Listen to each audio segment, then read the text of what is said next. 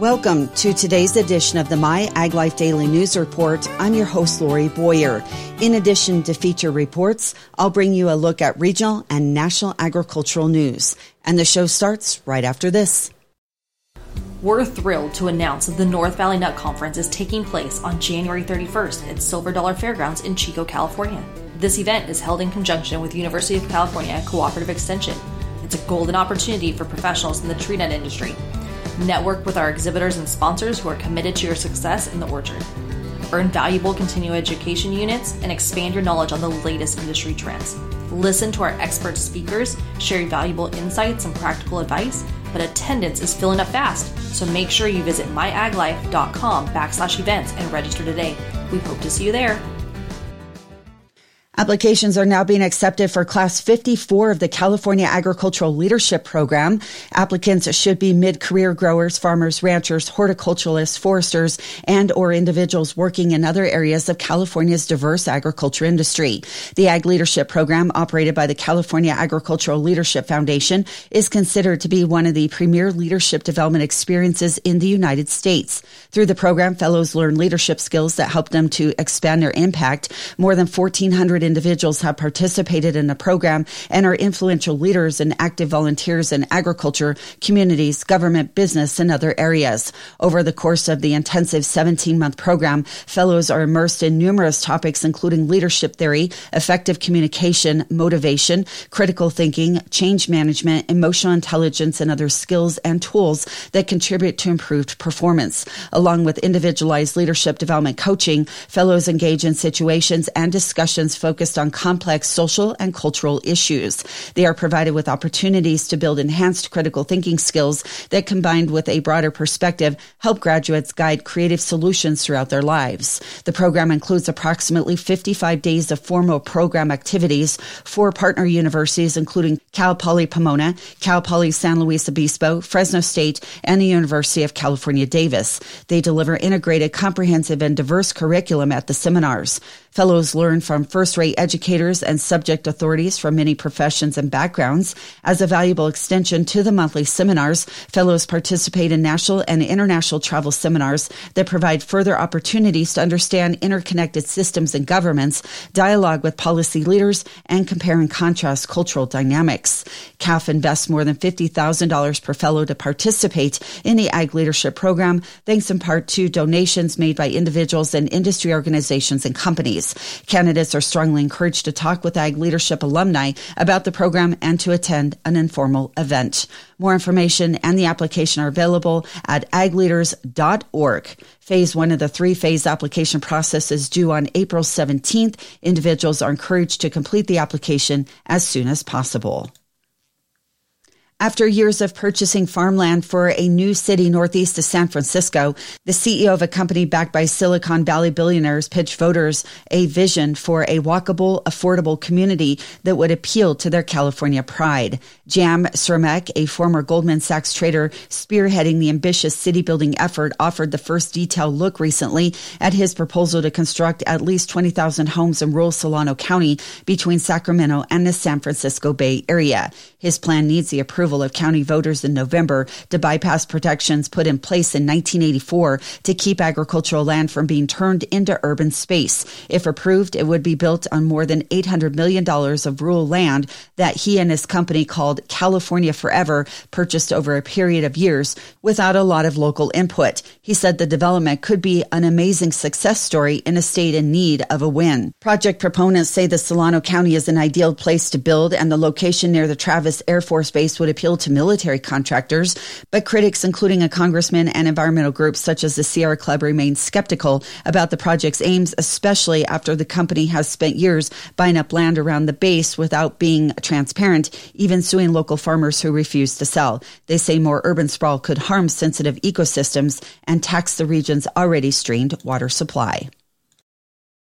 Santa Paula-based Calavo Growers Incorporated, a global avocado industry leader and provider of convenient, ready-to-eat fresh food, has announced it is exploring a sale of its fresh cut business to F&S Fresh Foods. Since he returned to Calavo as CEO in March, they have renewed their focus on their core avocado and guacamole business to maximize profitability, and they are pleased with the progress they have made, according to Lee E. Cole, President and Chief Executive Officer of Calavo Growers Incorporated. He says to dedicate more focus to their core and maximize shareholder value, they've been exploring strategic alternatives to their fresh cut business, previously known as RFG. He is pleased to share that they have signed a non-binding letter of intent to evaluate the sale of their fresh cut business and some related real estate with F&S Fresh Foods, a leader in the industry and one of their long-trusted co-packing partners. Highlights of the contemplated transaction include total transaction value of approximately $100 million subject to customary adjustments, transaction closing anticipated in the second fiscal quarter of 2024, and expected use of proceeds that includes debt reduction, growing their core business, and returning cash to shareholders. There can be no assurance that a definitive agreement will result from the discussions with F&S Fresh Foods, and terms are still subject to negotiation, according to the company. The company will provide more information when and if a definitive agreement is executed. The company also announced that its board of directors have declared a quarterly cash dividend on its common stock of 10 cents per share. The dividend will be paid on January 31st to Calavo Growers shareholders of record as of the close of business on January 26th, 2024. The California Milk Advisory Board has announced the launch of the 2024 Great Mozzarella Showdown, an inaugural food service recipe contest challenging professional chefs and culinary students to develop creative non-pizza dishes using California's #1 cheese product, which is mozzarella. The CMAB is hosting this online recipe contest to build on the ongoing popularity of mozzarella at food service and how it can be used in endless menu innovation. The goal is to showcase ideas using two styles of this versatile cheese in a variety of dishes for different day parts, including appetizers and handheld items. Influential food service judges will select 8 winning recipes from the online submissions based on criteria, including innovation, use of cheese as a primary ingredient, and flavor expectations. Professional chefs will conduct a cook-off with the 8 winning recipes, and grand prize champions will be named for each category. Each chef finalist will receive $2,000, with the 2 winning dishes receiving an additional $2,000 to total $4,000 to each category champion. In total, the CMAB will award $20,000 in prize money. The entry period for submitting recipes is now through February 16th. The 8 winning recipe and chefs will be announced on February 29th, with 2 grand champions named in mid-April. For more information, including entry details, log on to greatmozzarellashowdown.realcaliforniamilk.com. In Blue Diamond Almonds' latest company market report, Laura Gearhart, Vice President of the Global Ingredients Division, said that it shipped more than 229 million pounds of almonds in the last month of 2023, which is the second highest December on record, according to the company. Gearhart said that the company's shipments were down 4% from November, but still an 11% increase from the 2022 season. Exports for the current crop year are at 173 million pounds, which she says is a 12% increase from 2022. Domestic shipments also increased by 8% to 57 million pounds. Demand continues to be a concern for the largest market as commitments continue to lag month after month, now down 16% to last year. Buyers continue to evaluate their evolving demand and remain booking short-term positions, she said. Gearhart said Blue Diamond's crop receipts for the year trailed 2022 by 6%, and the estimated crop this season is around 2.45 billion pounds. She said the forecast for rejects is around 3 or 4% of the crop, which would put the total supply for 2023 around 3.15 billion pounds, and that figure is down 7% compared with the 2022 season. With most of the crop delivered, crop receipts are aligning with market expectations for a crop closer to 2.45 billion pounds. Year-to-date shipments sustain their strong pace compared to last season, driven by export demand. The industry must sustain this trajectory to reduce the carryout to more manageable levels, she says, and prices continue to firm as demand remains active, setting the stage for continued strong shipments for the coming months, according to Gearhart. The Valley Air District has received a $56 million grant from the Federal Highway Administration. The grant will be used to drive transformative infrastructure changes that will combat air pollution caused by heavy-duty freight traffic in the San Joaquin Valley. Todd DeYoung, Director of Grants and Incentives with San Joaquin Valley Air Pollution Control District, says the Clean Fueling Infrastructure Grant Program is the largest in California history and the third largest in the U.S. The project itself will construct two heavy-duty vehicle charging depots at two locations in the valley along the I-5 corridor, which is identified by the federal government as one of the busiest freight corridors in the entire country. The first one will be built near the intersection of Highway 119 and I-5. That's in Kern County, near the city of Taft. And then the second location will be at the intersection of Highway 140 and I-5 near the city of Gustine in Merced County. The two charging locations will include both charging for light-duty vehicles, passenger vehicles, as well as heavy-duty truck charging infrastructure. We expect the project to be built out within the next probably 2 to 3 years. The project includes over 63 acres of solar to support the charging infrastructure needed, as well as battery storage to sort of offset that grid capacity and really bolster the grid, which is one of the main concerns when you build out high power electrical infrastructure such as this. The two projects are expected to reduce more than 32,000 tons of greenhouse gas emissions over the life of the project, thanks to a reduction of diesel fuel used by trucks that will turn to electric, as well as 55 tons of smog-forming NOx, which is a large concern in the valley, says DeYoung. Over 85% of the remaining smog-forming pollution in the valley is attributed to mobile sources. So anything that we can do to reduce NOx and particulate matter here in the valley from those mobile sources is really critical to helping the state meet our air quality goals, helping the valley meet our air quality goals, as well as enhancing the lives of residents here in the valley.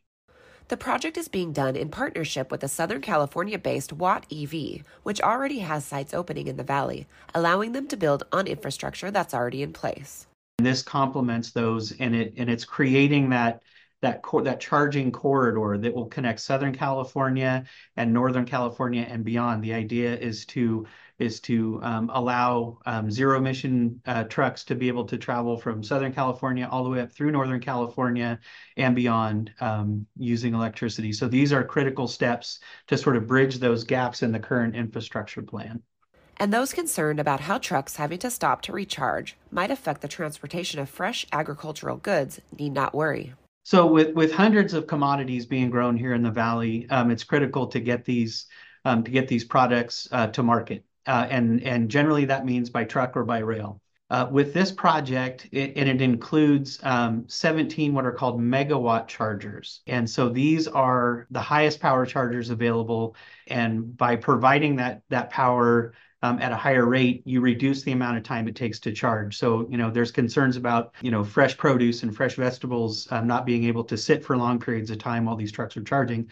Well, they don't. With these high power chargers, it's almost the same time as it would take to fill up a diesel vehicle with these high power chargers. So, you're not wasting time sitting there and you don't have that impact to those fresh fruits and vegetables. DeYoung added that as trucks move to zero emissions, another key component of the project will benefit companies with small fleet vehicles who might not be able to afford the new technology. Watt EV will also offer what's called trucks as a service. And this allows generally smaller fleets who don't particularly have the capital to invest in a lot of this new technology, or they're not sure if it's going to work for their business model and duty cycles of their existing fleets. It allows them to essentially lease these new electric trucks at a rate that's equivalent to diesel. It allows them to implement them into their fleets and really get comfortable with that technology before they make that large capital investment that they might have to make at a later point. It allows them access to all of the charging depots operated by Watt EV. There's maintenance contracts and service contracts as well. So it's a way for smaller fleets, and a lot of our ag fleets in the valley are these smaller fleets. So it allows those smaller fleets to become more comfortable with zero emission technology before they would otherwise, make the significant investment. For My Ag Life, this is Kristen Platts. AgroPlante is the leading manufacturer in specialty products. AgroPlante formulates products that rise to the challenge of today's growing conditions. Saline and sodic soils reduce crop yield and cause significant crop losses. AgroPlante developed Cat Ion EX5 Plus with growers in mind to manage soil salinity. With multiple years of research, Cat Ion EX5 Plus has proven to be an excellent source of calcium and an effective soil salinity manager. Run it through drip irrigation without any issues. Simplify your application method with innovative and efficient formulations. Alleviate salinity stress with Cat Ion EX5 Plus. AgroPlante. Imagination, innovation, science in action. Only 2 fertilizers had notable price changes compared to last month. Anhydrous was down 9% at an average price of $776 a ton. UAN 32 was 5% lower at an average of $391 a ton. The remaining 4 fertilizers were down just slightly from the prior month. MAP had an average price of $807 a ton. Potash was at $510, urea at $526, and UAN at $336 a ton. Meanwhile, 2 fertilizers were slightly higher compared to last month. DAP had an average price of $726 a ton and 1034-0 at $600 a ton. A group of lawmakers is asking the Department of Agriculture to swiftly open a 2024 dairy margin coverage program sign-up period. The program is the nation's risk management tool for dairy producers that helps farmers manage changes between milk prices and feed costs. The lawmakers, including Iowa Republican Representative Randy Feenstra, write, now, as we are nearly halfway through January, there continues to be no indication given to producers of when they will be eligible to select their DMC coverage level for 2024. The delay, the lawmakers say, coupled with the unpredictable nature of the industry, is concerning for the farm economy and the constituents they represent.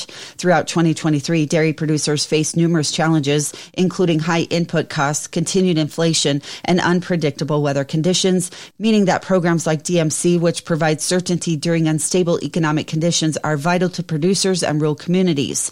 The lawmakers are urging USDA to quickly open a sign-up period to provide dairy producers certainty in 2024. A 40-year-old legal doctrine known as the Chevron deference is going before the Supreme Court. Farm News reporter Chad Smith has more on a little-known legal policy with big effects on agriculture.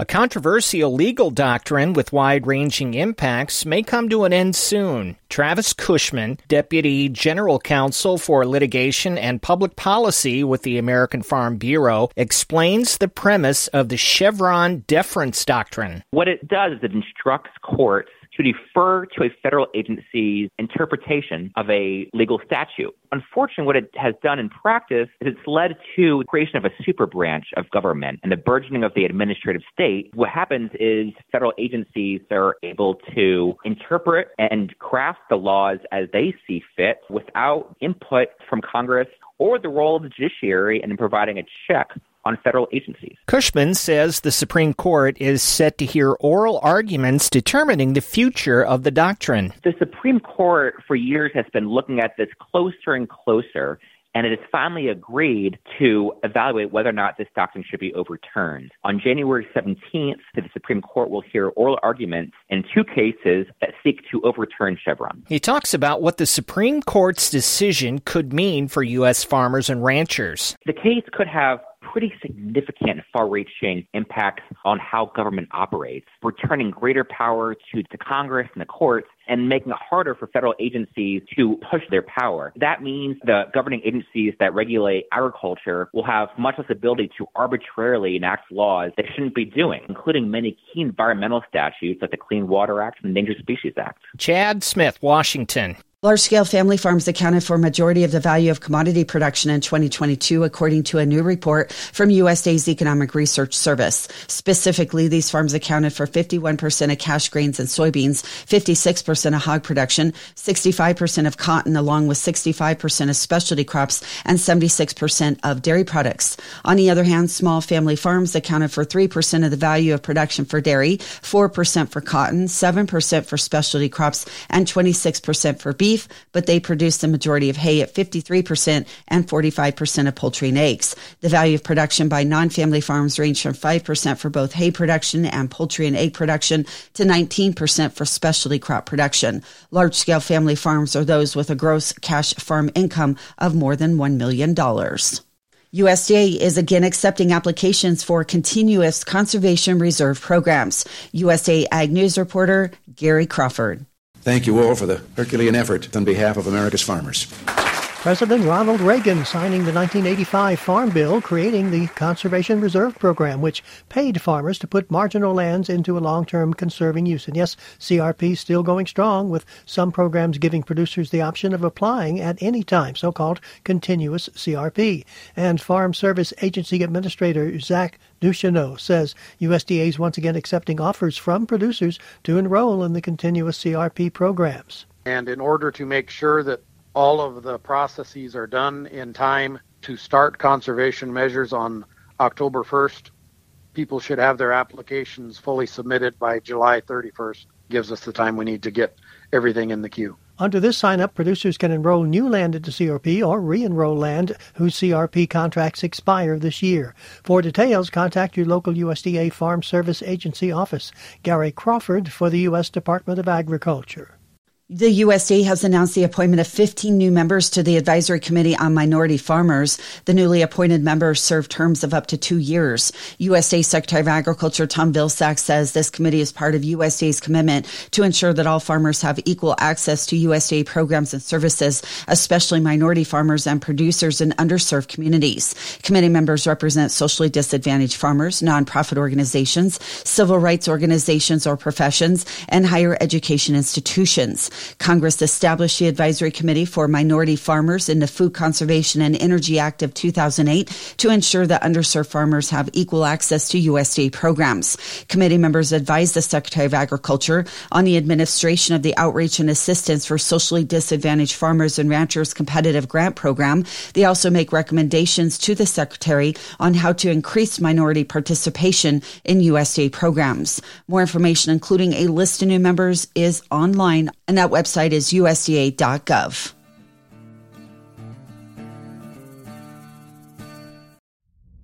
JCS Marketing is your number one way to connect with the ag industry.